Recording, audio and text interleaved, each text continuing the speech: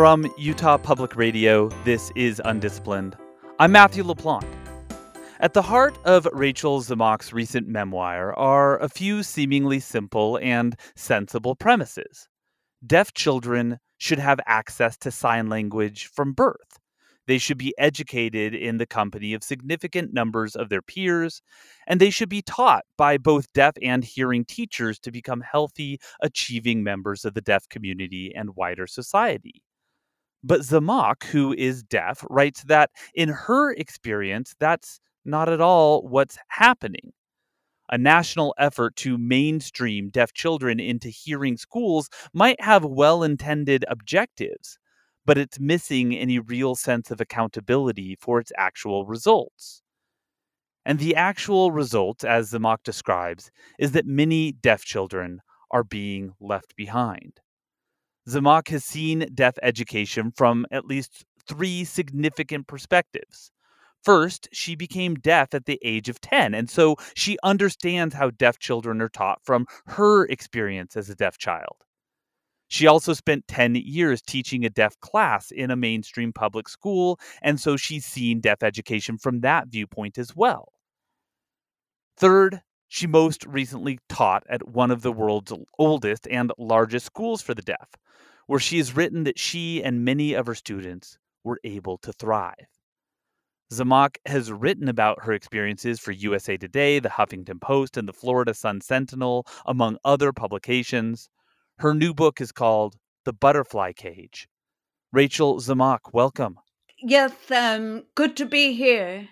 Rachel, because I do not sign, we're working together today with the help of a speech-to-text program, and you're answering with your own voice. But you've written before that there are many times in life in which, even though you speak in a way that doesn't sound deaf to a lot of hearing people, you would love to be able to stop speaking. Can you talk about that?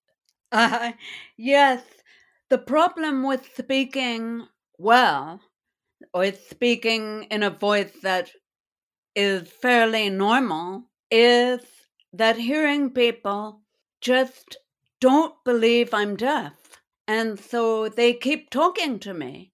And I have to keep trying to lip read them and understand them, which I'm very bad at. I'm bad at lip reading, and lip reading itself is very hard. So the more I speak and the better I speak, the more psychologically people are convinced that I can hear. So that's where the problem is.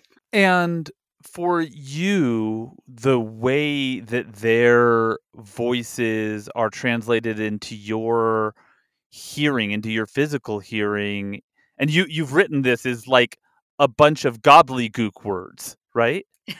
Exactly. The hearing aid will amplify sound, but the sound doesn't make any sense.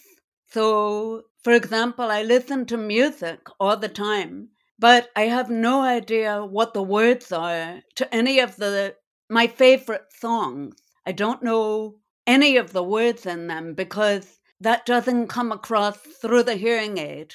It comes from lip reading or having context, but the hearing aid alone isn't enough to make anything intelligible, just louder. And I think a lot of hearing people might hear that and say, "Oh, well, I don't sign, so what choices are there?" But there are so many different choices now more than ever for communication that is more equitable. Yeah, that's a great point that you made.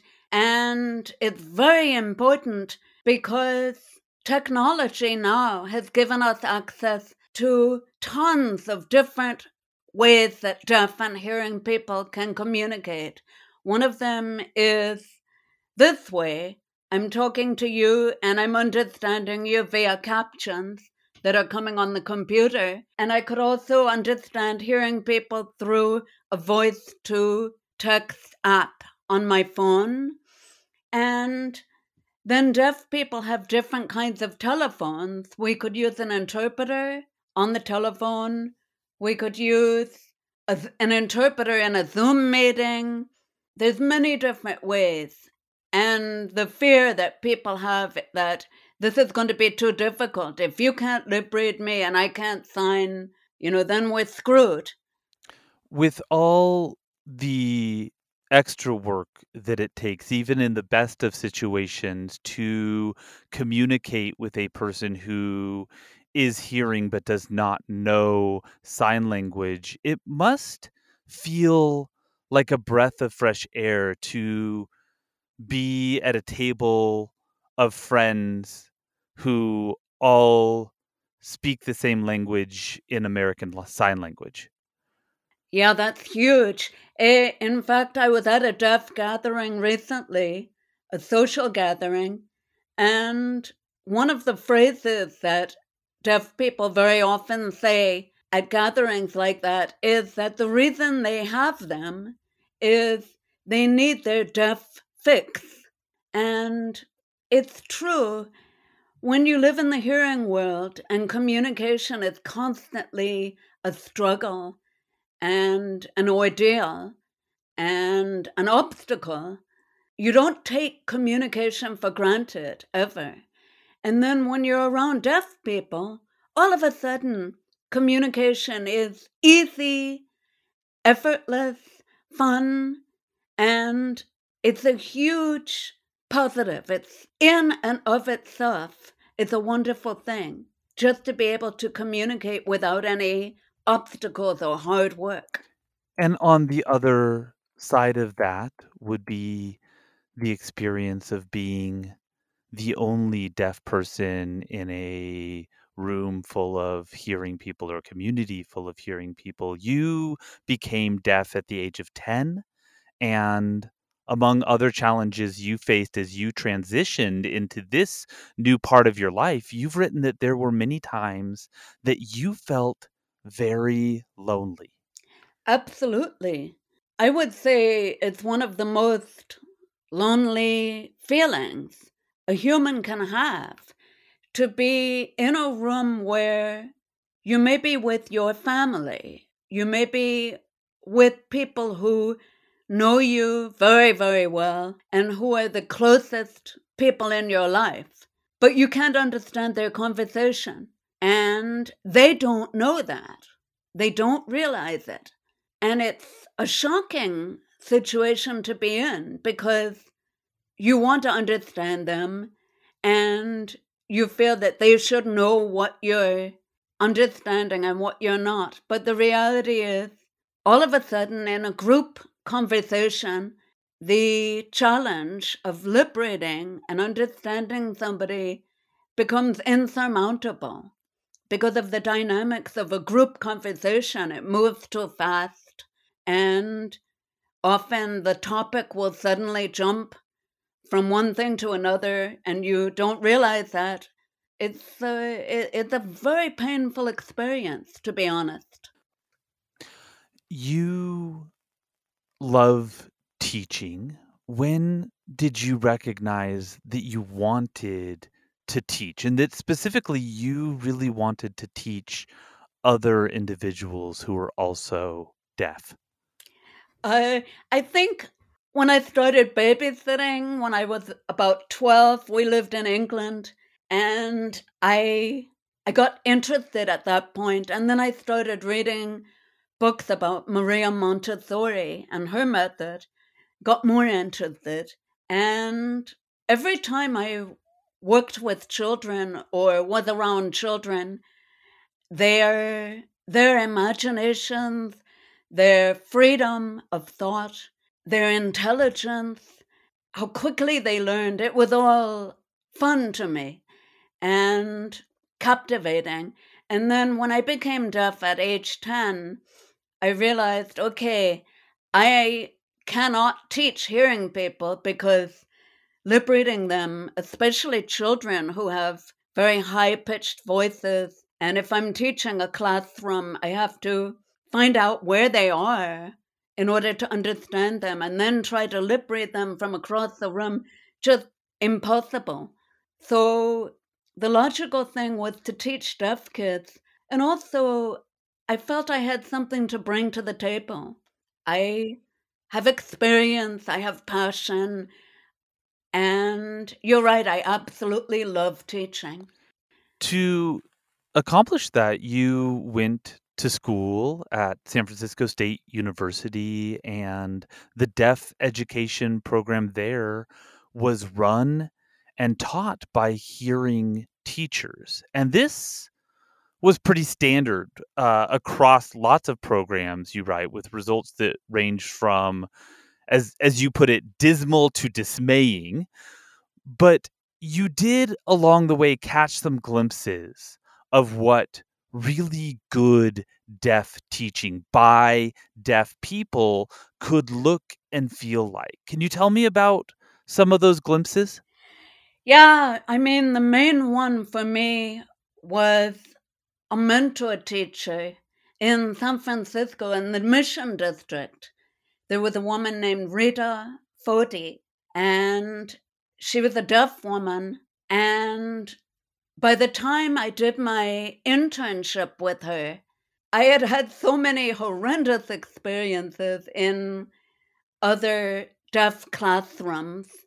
The deaf programs that I went to, they were all run by hearing people, and they were incredibly bad, most of them.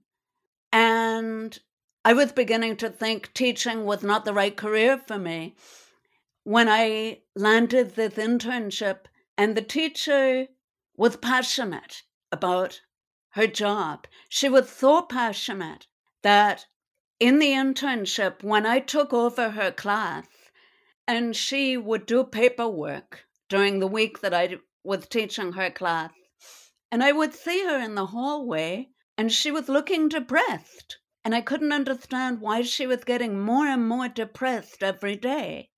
And finally, I realized she was missing teaching. And that's how much she loved teaching. And later, I came to understand it because I felt the same way. You first went to work teaching deaf children in a mainstream school, and there was something that, in retrospect, was very telling about the job, what the job would be, and how you would be treated, and how your students would be treated. And this came during the interview. The administrator who was hiring you, you wrote, didn't seem concerned at all about assessing your signing skills. And that's something that really should have been very important, isn't it? Yeah, absolutely. If you're teaching deaf children, the number one thing that they need is language. Because most deaf children grow up with hearing parents who don't sign or who just have made up some homemade signs. So it's not real language at the level that a brain can develop fully or a teacher can educate a child. For those things, they need a real, comprehensive, complete language. So most of my students came to my class in kindergarten and they did not have language. They were intelligent and they were very quick to learn and they were wonderful. But if I asked them a question like, "What did you do on the weekend?" or "Your birthday was yesterday, did you have a party?" they couldn't answer me. So I had to teach them language. And using ASL, that was very easy to do and made them very happy. This really became a theme again and again. You wrote, deaf children in public schools were treated as if they were intellectually behind their hearing peers, and the way that the administrators were handling their educations was treated like an afterthought. Would you tell me more about that? Wow. I think at the bottom of everything is the difference in the way hearing people who don't have background in deaf education think about deafness and deaf children. They think, okay, the problem is the deafness. And the problem is that this child will be isolated. So, what we should do is try to teach them speech and lip reading and try to teach them to pretend that they're not deaf. The trouble is, it doesn't work. You can't force somebody to hear. And even if you give them hearing aids and cochlear implants and FM systems, the best way for a deaf or hard of hearing child to learn is visually. So to try to give them an education through the ears, it doesn't make sense and it doesn't work.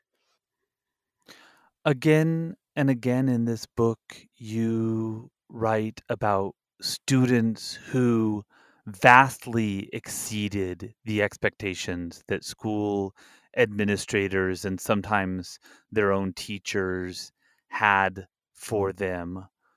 But you also write about your growing frustrations that oftentimes the fact that these kids were indeed repeatedly demonstrating their capacity and their brilliance didn't make any difference to these administrators. It didn't change the fact that from the district's perspective, they were treated as though they were not as intelligent as other children. That frustration really grew in you over the years, didn't it?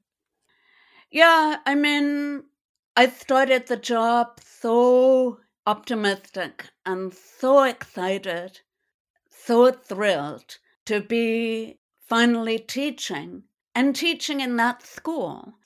And then as the years went on, I became more and more demoralized to where finally I left after 10 years, even though leaving those students was heartbreaking to me and leaving the job was shocking to me. And when I left, I knew the program would go downhill, and it did.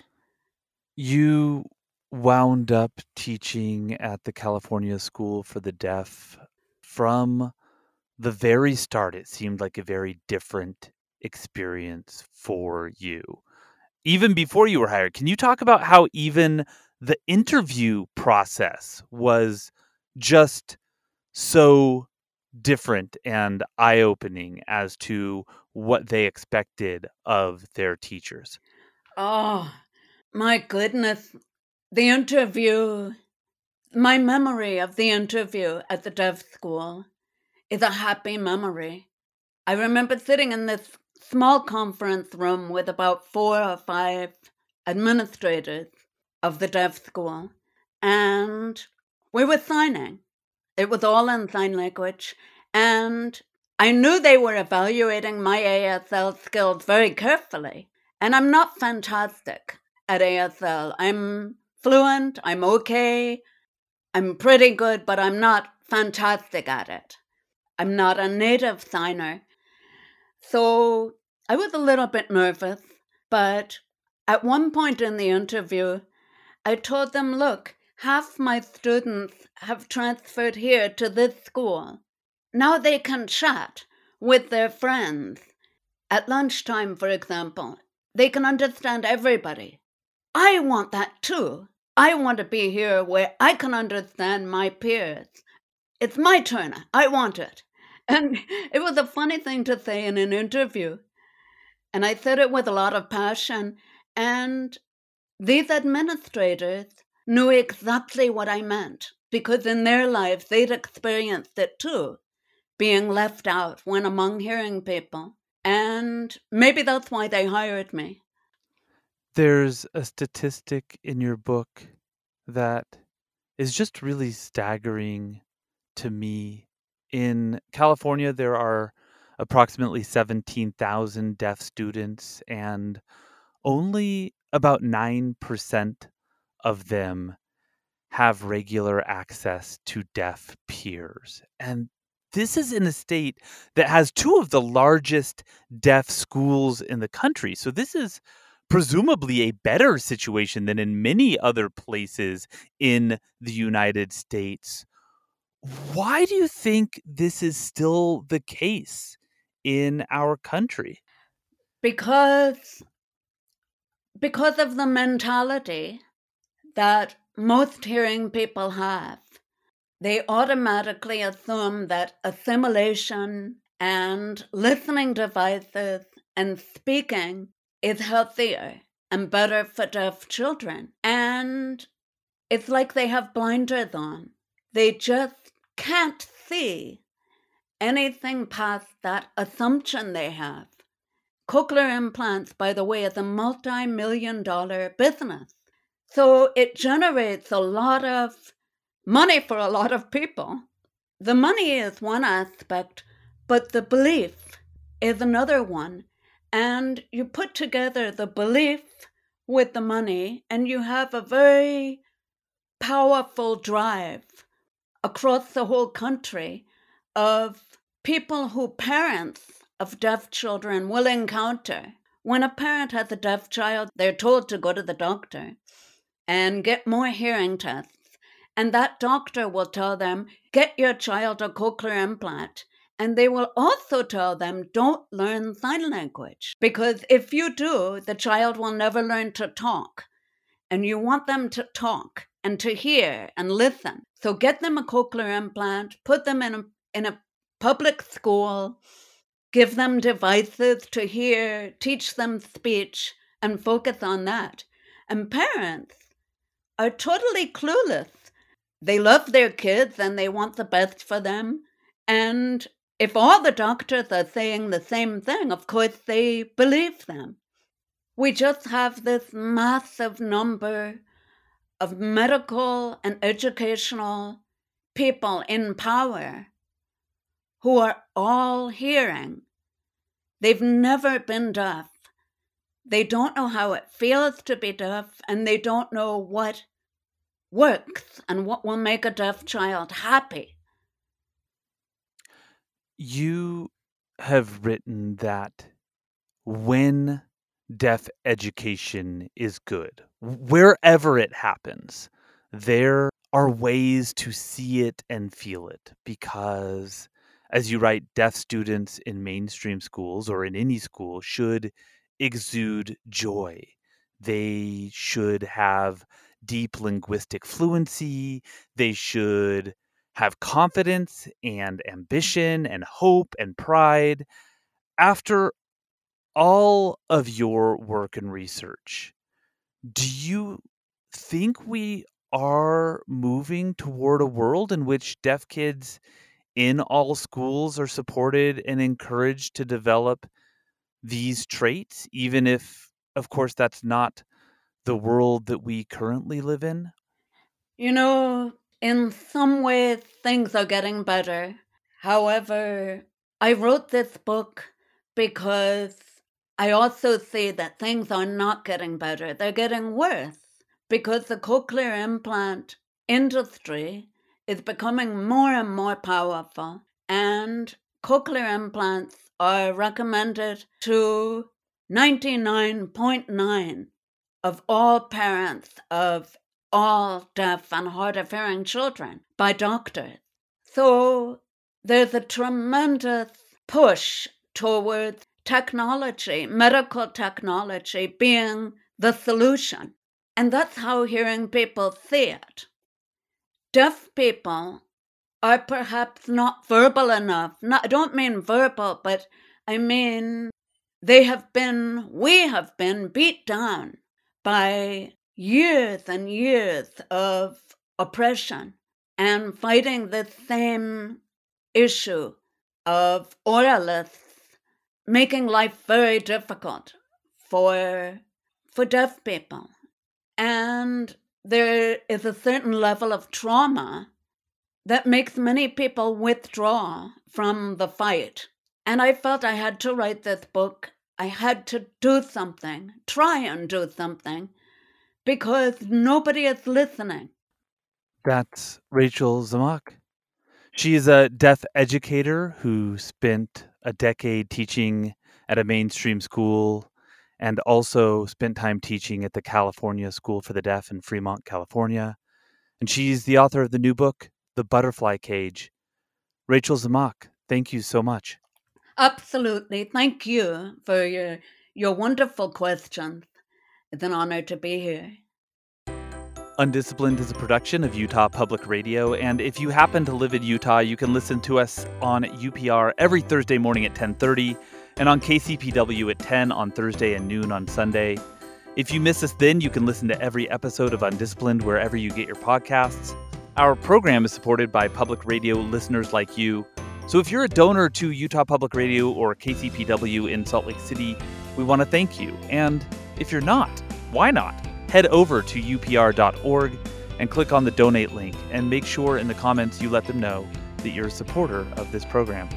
Our producer is Claire Scott. Our theme music is Little Idea by Benjamin Tissot. And I'm Matthew LaPlante. Thanks for listening. Now go have big ideas.